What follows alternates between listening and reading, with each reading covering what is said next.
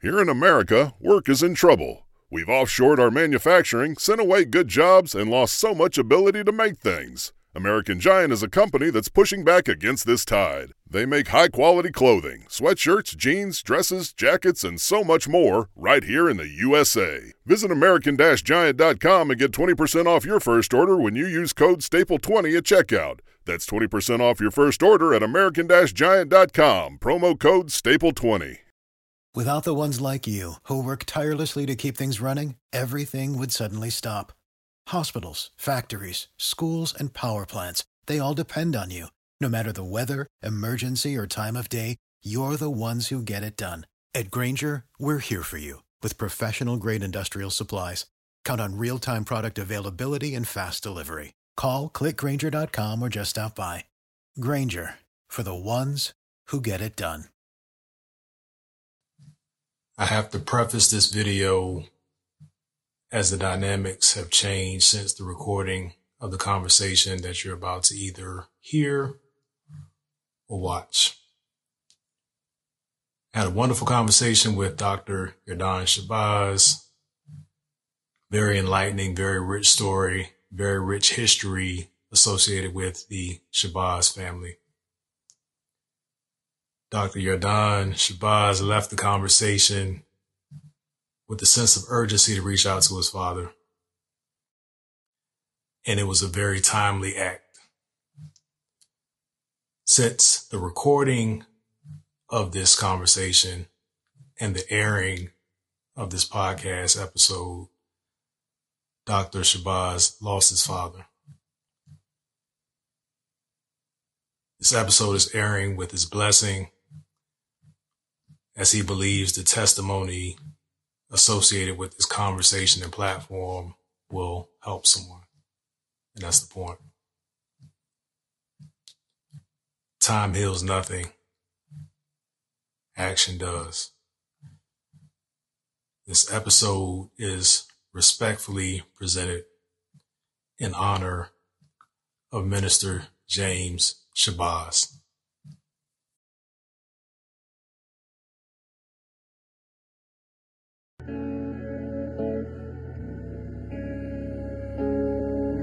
Welcome to the Dear Son podcast. This is a safe space where men share their fatherhood journey. These conversations are transparent and, more importantly, vulnerable. Now, because each fatherhood story is situationally nuanced, some topics are heavier than others. The commonality found amongst all the guests is a genuine desire to help and inspire other men through telling their story. And now, here's your host, Derek Johns. Welcome to the Dear Son podcast, episode 10. This is something to be celebrated because most podcasters don't make it to episode 6. That was your lesson for today. Speaking of lessons, today we have a tremendous guest on the show, an educator, a very articulate brother. We're going to get into his full story. I want you guys to provide a warm virtual welcome for Dr. Yardan Shabazz. Dr. Shabazz, welcome to the Dear Son podcast. How you doing, my brother? 10. Time piece. It's up. It's up. I tell you what, people are going to look at this episode and be like, what happened? What happened between episode 9 and 10? I'm here for the assist. I know that's right. The dime. How you doing, man? I always want to start the show making sure the guests are in a great headspace so that the conversation will reflect that. How you feeling, man? Yeah, great. I feel healthy, so that's good. Talk about that. What does healthy feel like to you? Healthy feels like I stretched this morning. That's a start. So my back feels good enough for me to stand the required 13 to 14 hours per day that I'm on my feet. Yeah, you're a teacher, you're an educator in Norfolk, Virginia, is that correct? Or Virginia Beach? I'm in Chesapeake, Virginia. That's where I teach. Chesapeake, Virginia. What school? Shout them out. I'm at Indian River High School in Chesapeake, Virginia, man. Have you always taught high school? I started in My first day, I was a student teacher. It was October the 23rd, 1996. Gotcha. And that was in Chesapeake. And then I worked in Norfolk for a few years. And then I worked in California for a few years. Okay. Just two, actually, for a couple of years while Barbara was doing her internship, while she was Okay. working her doctoral program. And then Chesapeake in 2004 until now. Okay, hold up. Time out. We're not going to just glaze over the fact that there are two doctors in the house. Okay, I know you wanted to skate past that, but you have two doctors in the house, a la Cosby-esque show, right? You got two professionals. I'm sure either one of you could have been a lawyer if you wanted to, but two professionals. We're going to celebrate that, especially in the Black community. Continue. That was just a quick aside. My fault. Yeah, well, Barbara's smarter. She has a doctoral degree in clinical psychology. Yeah. My doctoral degree is in education. Okay. What pushed you into education, or was it even a push? It was, Freud would say it was all because of my father, because he was a teacher. So my earliest memory of my father was seeing him teach, and he would, and he had these models of the human head, the human skull, the brain. And I would always pick it up and play with it and break it. And he would teach, so he taught biology, and he would sometimes work as a substitute teacher when I was in grade school and middle school and high school. Now, will he be your substitute, or that was just the thing that he was doing? Once he was my substitute once. Okay. He was actually subbing for my class, my 9th grade year. Wow. And that's a critical year. That's the year you think you're cool. Oh, I was not cool in 9th grade. I was not cool. And it was not cool to have your dad sub, because everybody was joking you about, oh man, come on, man. My dad's just trying to teach us how to play basketball. So I just kept my head down and we dribbled. But I for some reason, you looking at your father. Yeah. And that has a lot to do with why I'm teaching. And I know exactly why I ended up teaching, because I saw him teaching. Okay. But it was something that you ultimately wanted to do. You saw the reference, you saw the model. It wasn't necessarily, hey, you go be a teacher because this is what our family does. Was it your decision, or was it mildly influenced? He was always teaching, because my father was the minister at the Masjid. So gotcha. I just we're going to come back to that, because I know that just went over somebody's head. I wouldn't know what a Masjid is unless you just said it before we started rolling. So we'll definitely come back to that. All right, I feel like we're getting off into the story, but I want to kind of give a backdrop to your childhood. So clearly there was it sounds like a continuous interaction with your father. He was around, but how and where did you grow up? I grew up. We moved from East Orange, New Jersey, to we moved to Virginia. So I grew up in parts of Chesapeake, Virginia, and I grew up in parts of South Norfolk, Virginia. Okay. What was the dynamic like? What was your childhood, your earliest childhood memories? What was the environment like? Was it were you ever in endangered environments? Was it pretty much middle class? Just give us a reference as to how of growing up. Poor Black family. Okay. The typical poor Black family. Okay. And there were 4 of us, and my mother was always with us at home while my father was always at work. We were the typical poor Black family. The dad comes home angry. His name was James. We were the family in good times. The prototype. We were the prototype family. Dad was always angry when he came home. I was always goofing off because I was trying to get attention. Yeah. Never could get attention. So what do? You goof off. So I was the goofball character. And we would eat the typical poor Black family dinner every night. And we lived off of processed foods and welfare cheese.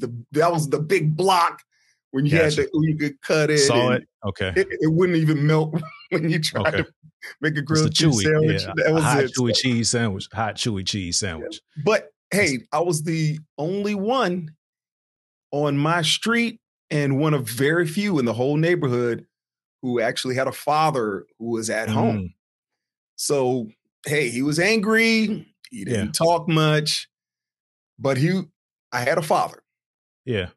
What was the dynamic like? And it sounds very akin to my story. A lot of stories, not necessarily angry, but just the less communicative father in the house. What was your dynamic like with him? Even though he was, maybe angry at times or didn't communicate often, did you fear him? Could you go to him and ask him things and have conversations, or was it kind of that was a ruler and there were the rest, right? There was he ruled and that was law, and there wasn't a lot of conversation and negotiation around what he said. It was 1986 or 87. My friend Kevin goes, "Man, we're not going over your house, man. Your house is the library. You can't say anything," because my father would come home from a long day of work and it was everybody be quiet. Okay. I just want to sit. Yeah. Don't say anything. So you couldn't make noise. So you had to get out of the house. And no, he was the archetype. Like, like, hey, Dad, what do you think about? All right, no problem. No, you're not going to talk. And didn't talk. No, he wasn't communicative. It was the archetype, man. What did he say? What was the August Wilson monologue? I ain't got to like you. You got a roof over your head. Right. You got clothes on your back. Right. You got food in your belly. These are the requirements. Requirements met. So is he still living? I want to be respectful. He is still living. Okay. And I try my best to reach out now. Okay. So I'll send a message through text, just a video. Okay. Once a week, just to try to reach out, but I don't hear back from him. But that's not a big deal because we may have talked over the last 30, 35 years, maybe a dozen times. Wow. So I had a really interesting conversation with my father about his fatherhood or his fathering approach, his approach to being a father. Probably 2 months ago. I'm 42. He's 73 now. But it was the first time we had a real heart-to-heart about, here's what I thought about the situation, and here's the why the situation was what it was, right? And we had understanding as men. For me, that was some, closure is a terrible, it was a needed conversation that gave me more context as into who he was as a father and who I am and am becoming, right? I wanted to be informed about what things am I more prone to, what things did he know about his father? So we had that conversation. At any point in your adult life, did you have that dialogue with your father? Was there an understanding of the why? Was it not, I did my job, 18 years and I made several attempts and he would always dismiss it. I would write letters and say, I would write letters. One letter I wrote in 2001 when my firstborn son was about 6 months old. And I wrote him, I write this letter. I say, you were Darth Vader and I was Luke.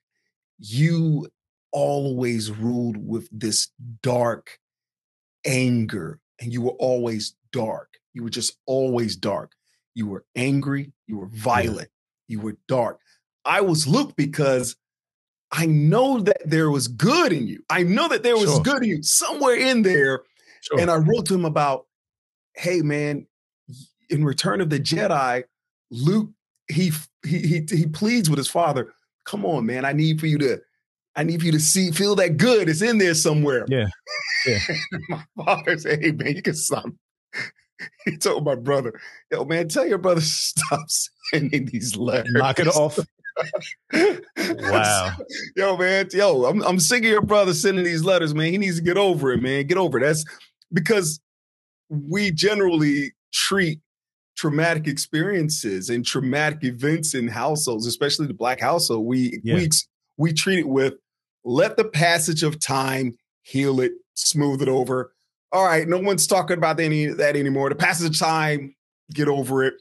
And no, I never got over my father kicking me out the house at the age of 19. I was angry for years. I was angry for years. And out of the blue, 3 years ago, Thanksgiving, he just shows up at my door. And I beat him out at the porch like, hey, man. You lost? Yeah, right. So, and I'm thinking, what can I do for you? And he sits down on we have a chair outside on the porch, and he says, I was wrong what I did years ago. But he doesn't, it was not definitive. He just say, I was wrong years ago. And I just want to let you know I was wrong for that. And if there's anything I can do for you now, let me know. And I appreciate that. My sons at that time were 17 and 15. They couldn't pick you out of a lineup. Right. It's maybe a little late for us to try to bring them up to speed because you still live 5 hours away. And I know that you're not going to make a consistent effort to forge a relationship at this point. And he didn't. But it was a nice gesture nonetheless. But it was just interesting to see like him try to make amends in his. He tried to make amends. He didn't do a great job with it, but I'm lucky because I'm married to a psychologist. So I have a psychologist in the house to explain to me, well, why do I feel this way? I don't understand. And could you explain to me? And she effectively explained, I spend so much time just being furious, just angry with Dad. And by the time he stopped by the house 3 years ago on that Thanksgiving night, I wasn't angry. I wasn't sad. I wasn't happy. It was hard to explain. She says, no, you're just spent. You're emotionally spent. And no hard feelings, but I appreciate the gesture. And from that point on, I send a message. He doesn't respond to them, but I send them nonetheless. He may respond to a message I sent last week in another month. Yeah. Because by this time now his body's breaking down. He has diabetes. Wow. And I understand. Yeah. I understand because there's a book, Prince of Tides. Okay. That explains how you're not angry with Dad. You're angry with the dad of your childhood. So, and I wanted to touch on that, not so eloquently as knowing the book, but so was any part of your early parenting or marriage experience impacted by the level of anger that you just kind of characterized, if that's not too invasive? It had an effect on my marriage. It had an effect on my parenting. Yeah. Because everything Dad taught me about fatherhood convinced me to do the exact opposite of what he did as a father. Yeah. Everything I learned from my father, watching him as a husband, taught me and convinced me to do the exact opposite. Yeah. Which led to a successful marriage. And I would like to say successful parenting. Sure. I can't make that claim because my youngest son is in love with Pop Smoke. So so there's an episode for that, right? I got to hit like 25. Make sure people are with me before we start antagonizing folks and get into yeah. No disrespect, man. Rest in peace. Yeah. No, because I have such a we could really pivot, but I don't want to. I don't want to pivot on this episode. Not my cup of tea, but I understand. I get it. Everything's not for everybody, but we'll definitely. I'm making a note to call the good doctor back for a fun episode on what real music is. People, don't get stuck on that. We're going to move on. So you becoming a reform is not a bad one. A healed individual, finding your parenting style that worked for you in your home, finding your way to be a husband that is present and provide what what your wife needs. We're not going to talk about how consistently, because then I'd have to answer that too. But just, you becoming a better person.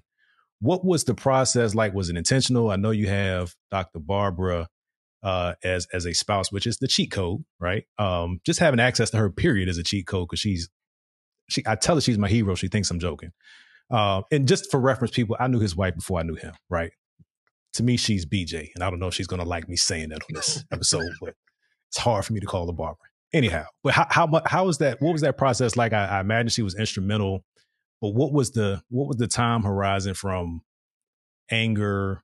I am not positively contributing to this house to where you had a control of it and started working towards mastering self, which is a forever journey. What's good, fam? If you haven't heard about Anchor, it's the easiest way to make a podcast. Let me explain. It's free. It has creation tools to help you record and edit your podcast right from your phone or from your computer. Anchor will even help distribute your podcast to Spotify, Apple Podcasts, and many more. You can even make money from your podcast with no minimum listenership. Everything you need to make a podcast, it's all in one place. Download the free Anchor app or go to anchor.fm to get started. When he got kicked, I was kicked out of the house. Dad said, get your stuff, get out. As a matter of fact, let me pack it up for you, put it out on the street. Wow. That was 19 years of age. At 19 years of age, I'm homeless. Wow. And I was also in college. So thankfully, I had a friend who said, hey, man, you can live up in the attic of this dorm where I'm rooming. And that was a godsend. So we're talking about getting kicked out of the house while you're in college and finishing up college. And then from college, we're talking about maybe 10 years after college before I spoke with him and just had a conversation with him. And during that time, I would maybe just give him a call just to hang up. I would ride by his house. Whoa. We're not going to ride past that. There's some passive aggression in that. That was, you need him to know that. Wow. Very. It was, I would just pick up the phone and I was ready to just curse him out, and I would just hang up, and I would drive by his house with a rock. So from time to time, I would just go way off course because I'm living in one part of town in someone's attic, and I would have a rock, and I would just contemplate. I would like plan, how can I do this? I would map it out. I'm going to throw the rock through the window, and then I'm going to run. But I need someone to pick me up at the corner so he won't know that it's me, right? Because people just randomly walk by and throw rocks through windows. And of course, it's not the scapegoat son you kicked out at the age of 19, but wow, that was a period of anger that I carried for so long. And it took Barbara to constantly remind me, you're not your father. You're not your father. Hey, what he did to you is wrong. And even to this day, she still tells me, you are not your father. Aren't you happy? But now she adds, aren't you happy You're nothing like your father. So I would tell my children, you guys have to be very happy. I am nothing like my father. How much insight or information did you have into your father's father in that relationship? My father's father, I would ask, hey, what was he like? What was he like? And it's always hush, hush, hush. You can learn about him if you watch this documentary on who killed Malcolm X. My father is the person who, when you look at the screen, it says James Shabazz X. When they're interviewing him and he's saying, we don't know what Malcolm did. We don't know. We're just not sure what Malcolm is talking. That's my grandfather. So my grandfather, and he's also listed in a couple of books actually, on the history of the Nation of Islam, in that during that block of time when Malcolm X was assassinated, and then my grandfather ended up being assassinated in September of. So he named me because I was born in August 10th, 1973. And then when I looked up the records, my grandfather was assassinated. I believe it said September 1973. But for many, many years, he was talked about in the family as almost like a prophet. Right. And then I saw the documentary and the director was pointing fingers at him for maybe potentially being responsible for part of the conspiracy to assassinate Malcolm X. Wow, that's heavy. And I said, wait, whoa. I was taught my whole life that he was this great man. Like, any merit to this? I called up a cousin and she goes, hey, she said, I know. I saw it too. She says, but my dad said that they're just speaking lies. They have no idea what they're talking about. And I'm thinking, okay, but all right, I understand, because everything up until that point was hushed tones. And then I asked my mother one year, hey, what was my grandfather like? Because no one talked about it. No one ever. Because it was very traumatic for the whole family when he was assassinated. And since Black people are just now discovering therapy, it's called mental therapy. Right. No one was ever counseled. So they're traumatized to this day over that incident. And to this day, I could call a cousin or an aunt or an uncle, hey, could you tell me more about how my grandfather was assassinated? They'll go, no, not over the phone. Not over the phone. Not over the phone. No, not over the phone.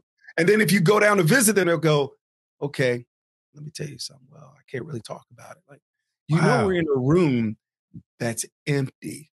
They still think the room is bugged, and that's trauma. But I asked my mother, she said, he was a tyrant. And I said, well, I that no surprise there, because my father was a tyrant. So he was the archetype based on his father's model, and it makes sense. That's so. Facts aside, verification of the facts aside, just his proximity to such an iconic figure and pivotal point in history, Black history period.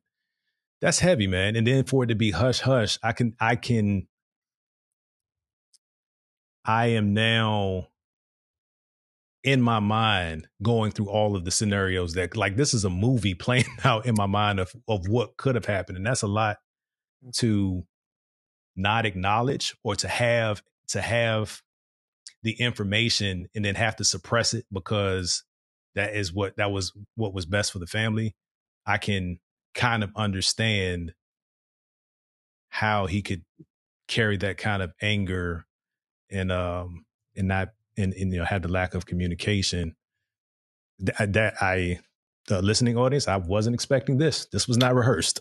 But that is that's a wild story. That's a wild, and for personal reasons, I'm going to check in to see when you learn more about that, because there's a lot there.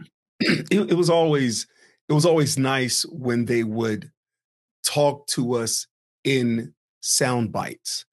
Your grandfather, he took over the masjid when Malcolm X was assassinated. Your grandfather was known as the the son of thunder. Your grandfather was a great man. And here are some pictures.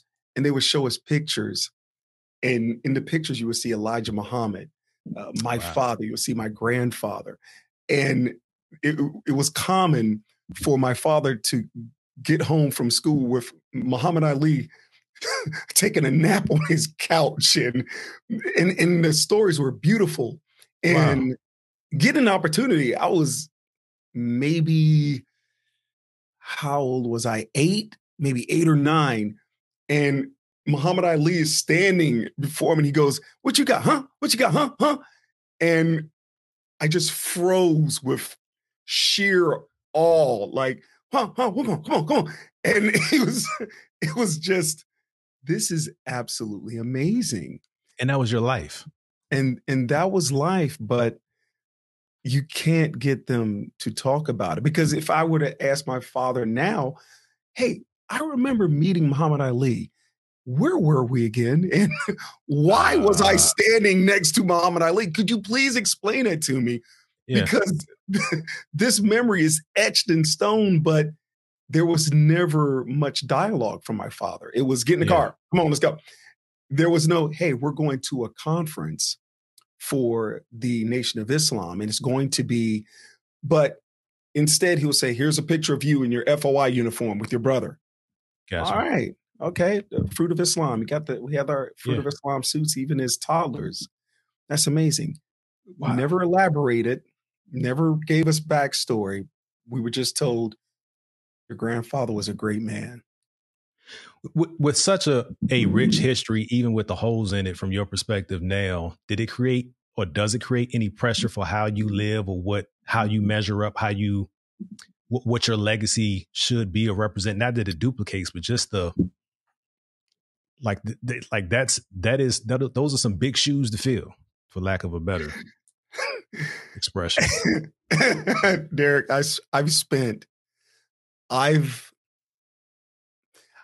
I've maybe invested 8 to 10 years trying to get Dad's approval. Gentlemen, fellas, brothers, sons, fathers, you will never get Dad's approval. Never. Wow. It doesn't matter what you do. I graduated from college. I got a job teaching, and my father says, you need to go get a master's degree now. Never enough. I got my master's degree, went straight back to school, got my master's degree. He said, that's good. But when you get that doctoral degree, that's going to be something. I got my doctoral degree. And this is through hearing through my brothers, because my brothers, they still kept in contact with my father. So we would have communication through third parties because I couldn't just speak to my father. Now the anger was ebbing as I matured into my 20s. It wasn't gone, but it was getting there. And especially after I had my first son, then it was, hey, I don't have time to hate on anybody anymore, man. I'm going to be much better than you ever were. But you didn't get that approval. You know, I got my doctoral degree, and he found out I got my doctoral degree. He said, you know what he needs to do now? He needs to write a book. So a few years back, I wrote a book, and I didn't tell anyone because you're not going to set me up again. I already know the game by now. What are you going to say now, man? You need to go to the moon. And man, no, we're not doing that anymore. You're just not going to get it. You're not going to get Dad's approval. And if you're trying to figure it, just saying you're not. So the devil's advocate a bit or a lot. Was that could it have been nothing more than just a way of motivating you and pushing you to greatness? And I know that's super generic, but I mean, what was he trying to push you to a point where you failed and it would be the aha? Because you kept doing it. I mean, you kept answering the other piece, and this might be the one where it gets invasive. Why you? Why it sounds like it was only you of the siblings that couldn't communicate directly. How did you get on the outside looking in? I'm the oldest. Touche. First out the gate. He was figuring it out. I'm the oldest, man. And as the oldest, you were supposed to follow in Dad's footsteps. And I realized, wow, my father was never really pushing me to finish college. He would say, you need to learn a trade. And years later, I asked my mother, why was my father always trying to tell me to learn a trade? And why wasn't he trying to advocate for college? I don't understand. She said, because when your father finished school, he was accepted to a medical school up in New Jersey. And she said he was the first Black man to get accepted to this medical school. But his father told him, no, you need to learn a trade. Oh, okay. I see where we're going here. I get it. Do you still have the book? Which one? That you wrote? Yes, I do. Yeah, but it was for it's Sports Management Academy, and I connected with a sports agent, and his name is Michael Chamberlain, and we met in 2015 or 2016, and Michael loves teaching. So at the time, Michael was doing public speaking gigs because the guy just loves teaching, because he was a professional basketball player. And then he became a trainer, and then he became a sports agent. And we connected because he said, hey, I saw that you were a speech coach, man.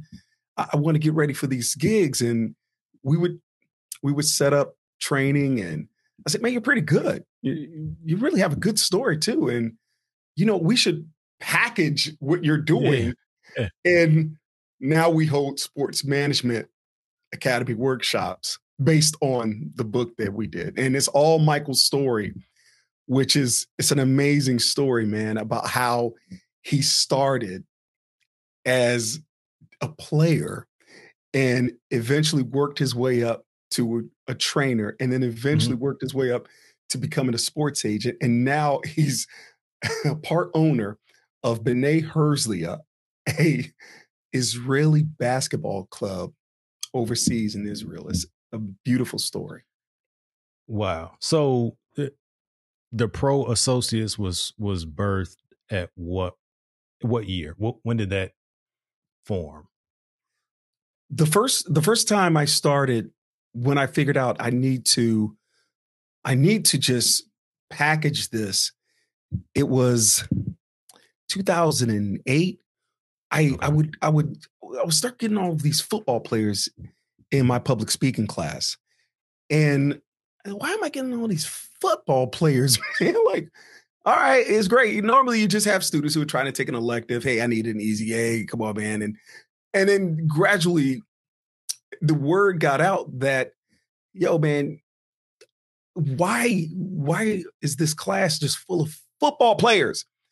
And then when I finally made the connection, the coaches were funneling them into the public speaking class because they got tired of the way their players were fumbling through these interviews post-game.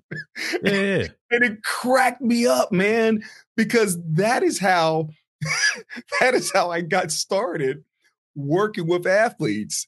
And I owe everything to these students who would, you've seen a post-game interview. You know what I'm saying? Hey, man, it is what it is. And the cliche meter just started. Click, ding, ding, ding, ding, ding. Right. and from there, I would reach out to NFL players. And it was in 2014. I connected with a guy who played for the Packers. And his name is Nail Diggs. And he played with Green Bay, he played with the Carolina Panthers, he played with the St. Louis Rams. And he wrapped up his career with the San Diego Chargers. And I reached out to him and I said, hey, man, I'm a speech coach. And I see that, hey, you may want to try to get your foot in the door in a television program. And he says, all right, I'm working on a television program now as an analyst, but I do need to get better. So we started the program, and I already have the curriculum because I've been doing this for, oh my gosh, for a decade plus. And he eventually got his own segment on that news program out in San Diego. And that's how all of that started, as far as why I wanted to connect with pro athletes, college athletes, high school athletes. And then it turned into just the pro associates, because now I'm just so excited to work with not only athletes, but students, teachers, professionals, people who are nervous about presentation, people who are nervous about on-camera presence, people who are nervous about getting in front of a camera and doing a podcast. That scares people.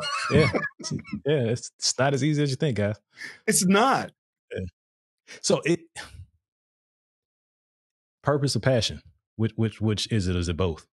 It's passion, because it's so much fun to work with someone who is willing to get better. Yeah. It doesn't matter if it's a student, a teacher, an athlete, anyone who wants to get better.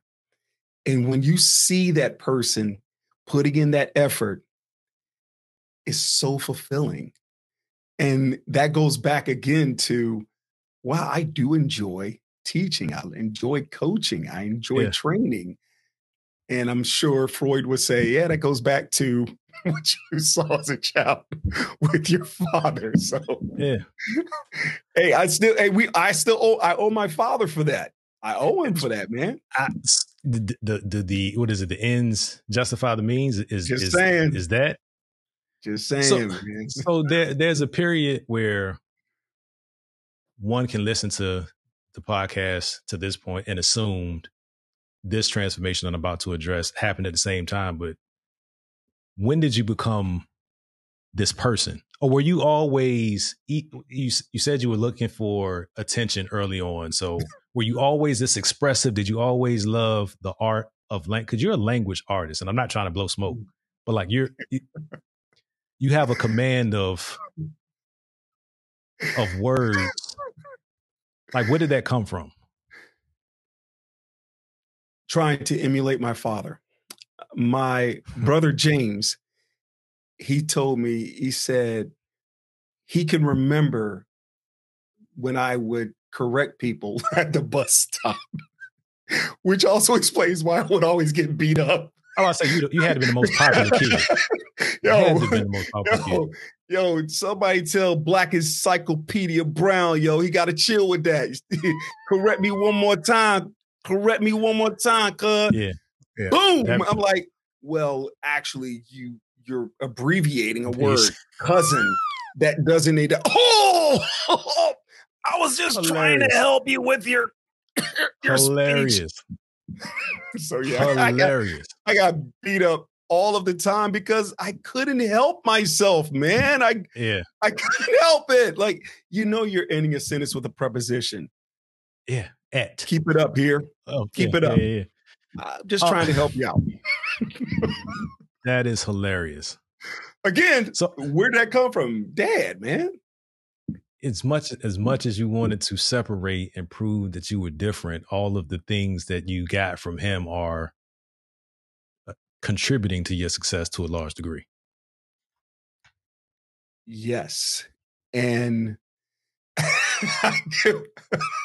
I have to give him credit for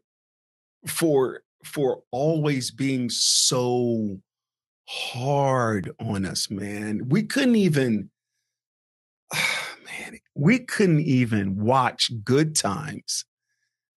Wow. What do you mean I can't watch Good Times? Like, you're not gonna watch that cooning buffoonery. Like, so you got to go over a friend's house and go to a friend's house to catch an episode of Good Times, or turn it off before he got home from work. Oh, change the channel, click, click, click, because there were only 3 channels at the time. But we were with the pliers. Were you changing with the pliers? Okay. Oh, we definitely broke the knob off ours, so we definitely had the pliers. But he was very strict, and my mother tried her best to buffer, but mom was suffering from depression 90% of the time, so she wasn't that much help. Wow. And that meant you were all alone to face dad's wrath every day and dad's discipline every day. So I would go to school, I would get written up, I would get sent home for goofing off and acting up because I was a handful trying to get attention. I would come back from a suspension. As soon as I would get back from a suspension, hey, yo, what's good, everybody? Oh, man, it's so good to be back. I would get sent home again. Right. And now as a teacher, I understand those teachers were just trying to teach. Yeah. Like when I was going, it was paradise. And as soon as I got back, they were, oh my gosh, he's back. He's starting up again. Let me write you up again. Let's send you right back home, buddy. Go home, get another beating from dad. And then that would keep me on the, that would give you about 2 days of good behavior. And then I'll start cutting up again.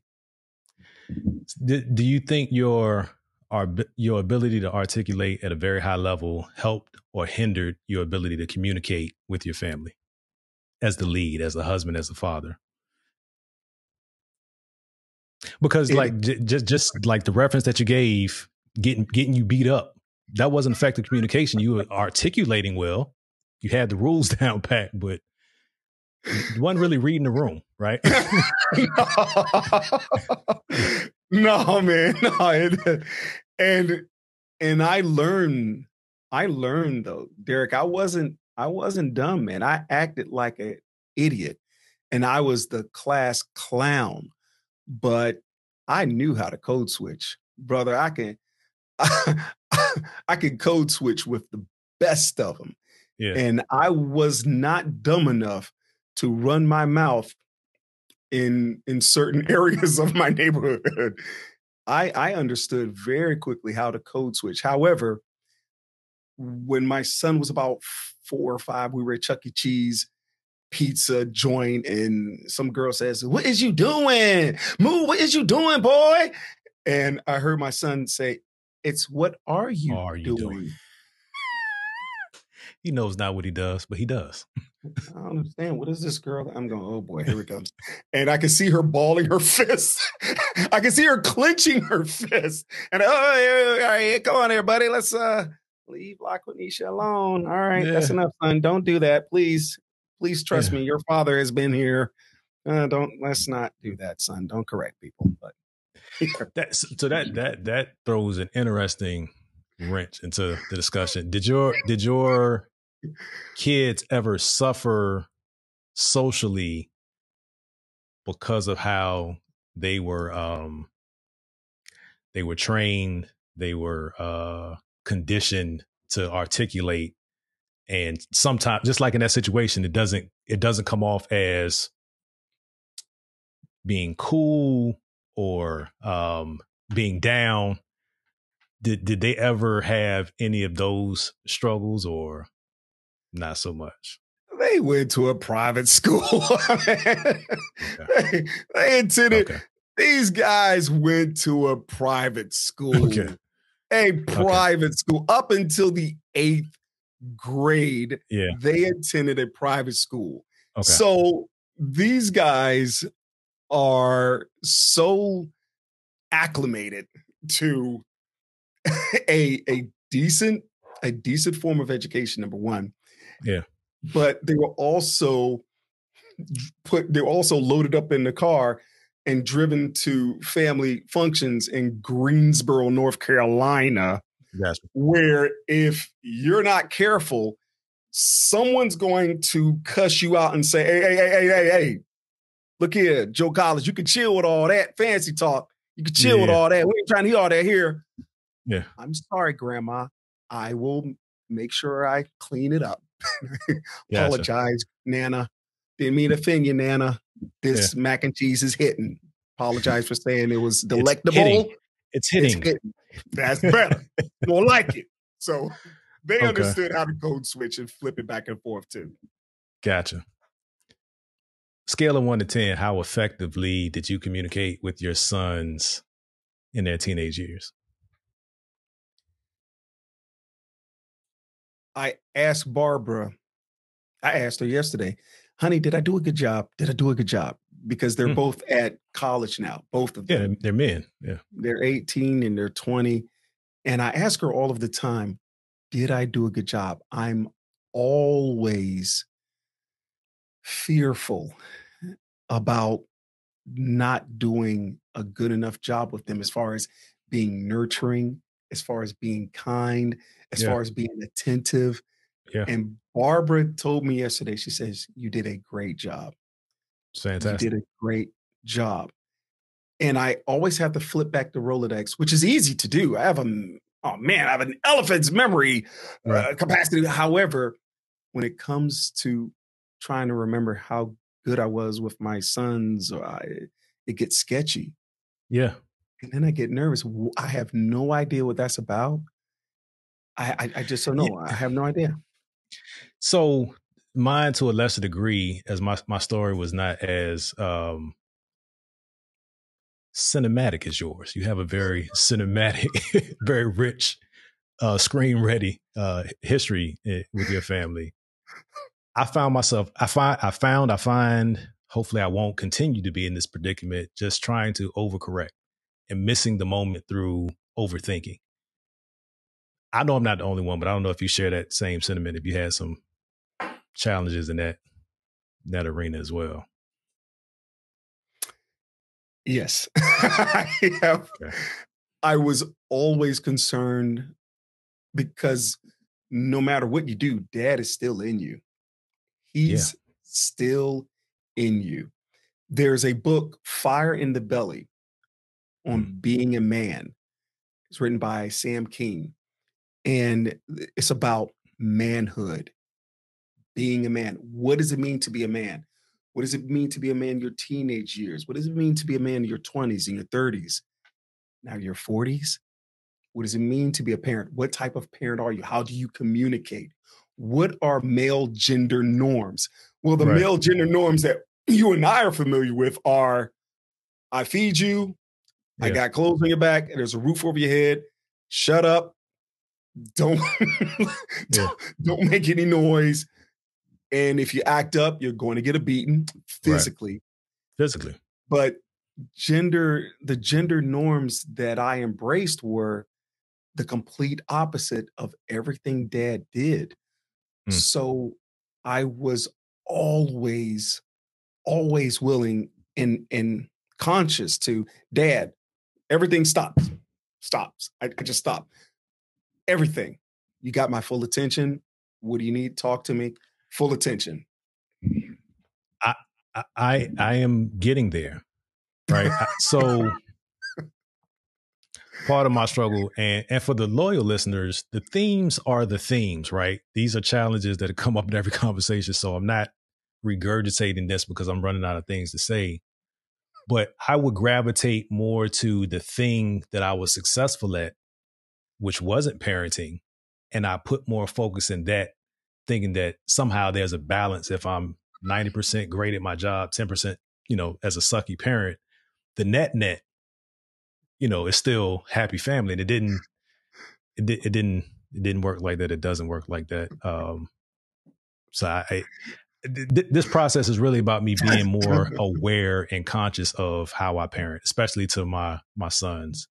Yes, I have daughters, people. I love them equally. Ooh. It's just not the direction of this podcast. It's applicable. It's dear son. Man, there's can you come back at some point? I'm not cutting it short right now, but because you threw too many. There's too many things that are going to be reverberating in my mind until I get some clarity from you on another conversation. But I want to kind of lighten it up as we wind down. One last thing on a more serious note: fatherhood versus business owner. Which one more informs the other? And the reason I'm asking is because you're dealing with athletes. I would imagine a large concentration are men in their formative years, and you're helping them be able to communicate in order to increase opportunities in their life to come, right? Not afterlife, but in the later stages of their life, they're transitioning, becoming professionals, whether that's sports, entertainment, or otherwise, or normal tracks. Was that easy because you had all the practice with your boys, or did that process help you recognize, I need to address this with my boys. These are things that I'm giving to these strangers, but I'm not giving it to my boys. Oh, that is an advantage of being a father, because Sunday, one of my, this was Sunday night. One of the guys I talked to, because after a while, you end up establishing not only rapport, but a relationship, because I want to always keep in touch with these guys I've worked with, because they'll all tell you the same thing when it comes to agents. Hey man, how was the last time you heard from your agent? I haven't heard from him since I stopped playing. So they had these guys who worked as their mentor and their counselor and their sounding board. But once they finished playing, they haven't heard from them again. Gotcha. And that resonated. And I made a purpose effort to keep up with all these guys I connect with, because I can't be the person, all right, you're good, we've trained, see you later. No, we've established a rapport by this point. I'm a father and you're a father. And the majority of all of them are fathers. And one of the guys he played 8 years in the NFL. He started with New Orleans Saints, and then he played for the Giants. And he called me on Sunday. He says, guess what, man? I got custody of my son. Wow. And it was just the best news, because for 6 years, he would always talk about how hard it was to try to get custody, and how, oh man, she's just giving me a hard time, Doc. And man, if her boyfriend says one more thing to me, like, hey, no, you're not going to do that. We're not doing that. Yeah. You are not going to destroy this guy's head so you can't end up in jail. Then you'll never see your son. Right. And being a father really helps with those relationships. And it's so wonderful to have that advantage, because I can share all of the mistakes I've made as a father, and I can share all of the experiences that I've had to hopefully make a very, very good impression on my sons, man. And it's wonderful how fatherhood has made an impact on what I do with my business. It's beautiful. Is there any part of you that still desires for your father to be proud of you and acknowledge it?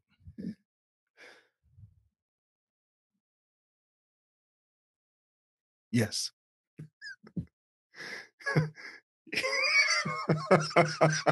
D, you got, you're doing the Oprah on me, man. Come on, man.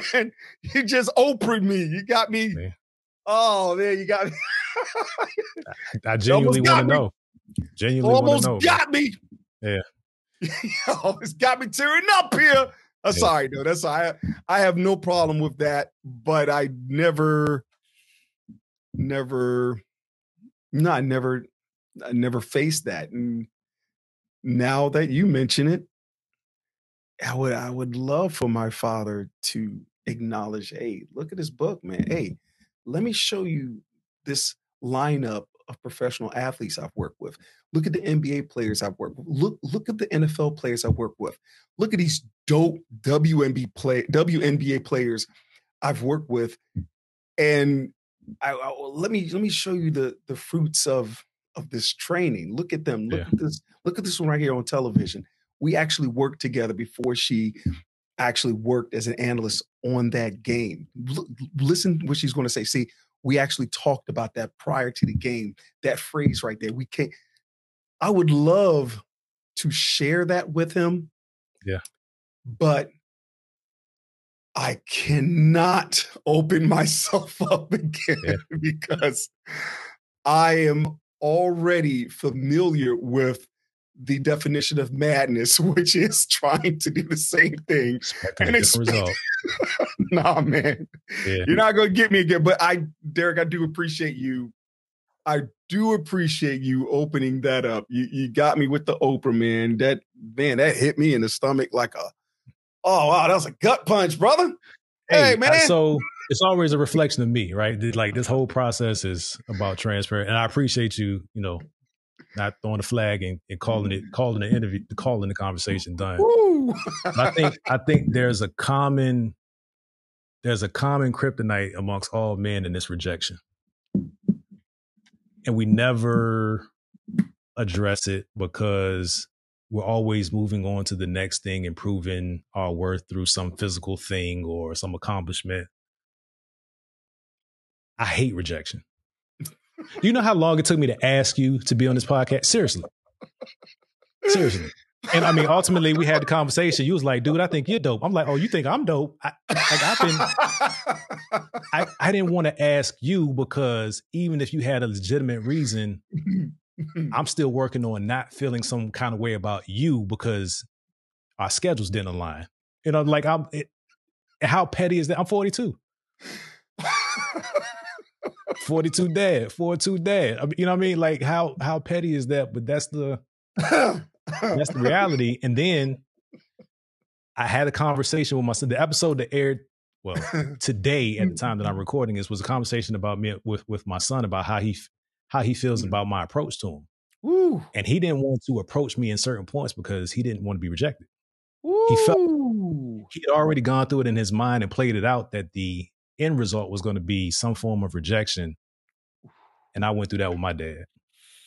I dislike my dad more because of the conversations we didn't have because I had him in my head and he didn't get a chance to say no, but he had already said no to a lot. Yeah. So what I'm trying to do is be more aware of my flippant responses to my son. It doesn't mean a lot to me when I'm saying it, but in the moment, I don't know what he went through to psych himself up to even to bring the conversation to me. Yeah. That's where I'm at. So that wasn't an angle to get a moment out of you. Ooh, boy. Is that the same show where you ask your son, have you ever seen me cry? And he's like, well, no. It's like, well, how does that make you feel? Like, no, I don't expect you to see you cry. Like, yeah. All right. I'm human too, son. Yeah. You know that. Yeah. But that wasn't based on his misunderstanding. That was based on the demonstration, the history. Boy, I don't know, man. Clearly there has to be a part 2, 3, 4, or series. I don't know. I got to next time I got to do it in person, man. We got to be in the same room. Definitely. I don't know when the next time I'm flying into Norfolk, but this process is going to have me on the plane often. I'm going to have to watch this back to see what we didn't get to. I know it's been great for me. I'm looking forward to the next conversation. I appreciate you. I mean, we didn't get to highlight your business like I wanted to. There was some things in the dynamics of living with a psychologist that I wanted to get into, but I think it was answered in conversation. Like the conversation reflected how these things have impacted you. How can the people reach you if they want to reach out just to follow you on social? If they're interested in your services, I actually have some friends. I have a friend that's an agent. I have a friend that's an NFL coach. I'm definitely going to connect them with your information because they're in that space. But how do I guess a quick quick summary of your offering, your business offering, and then how people can connect with you if they're interested. I've been a speech coach since 1997, and I've coached middle school, high school, college, and that made way for the business model that eventually grew into coaching athletes, NFL players, NBA players, WNBA players, teachers, students, professionals, because I love coaching. I love training. I love teaching. And I could be reached on Instagram at Dr. Shabazz. And I'm always on Instagram because I have a problem.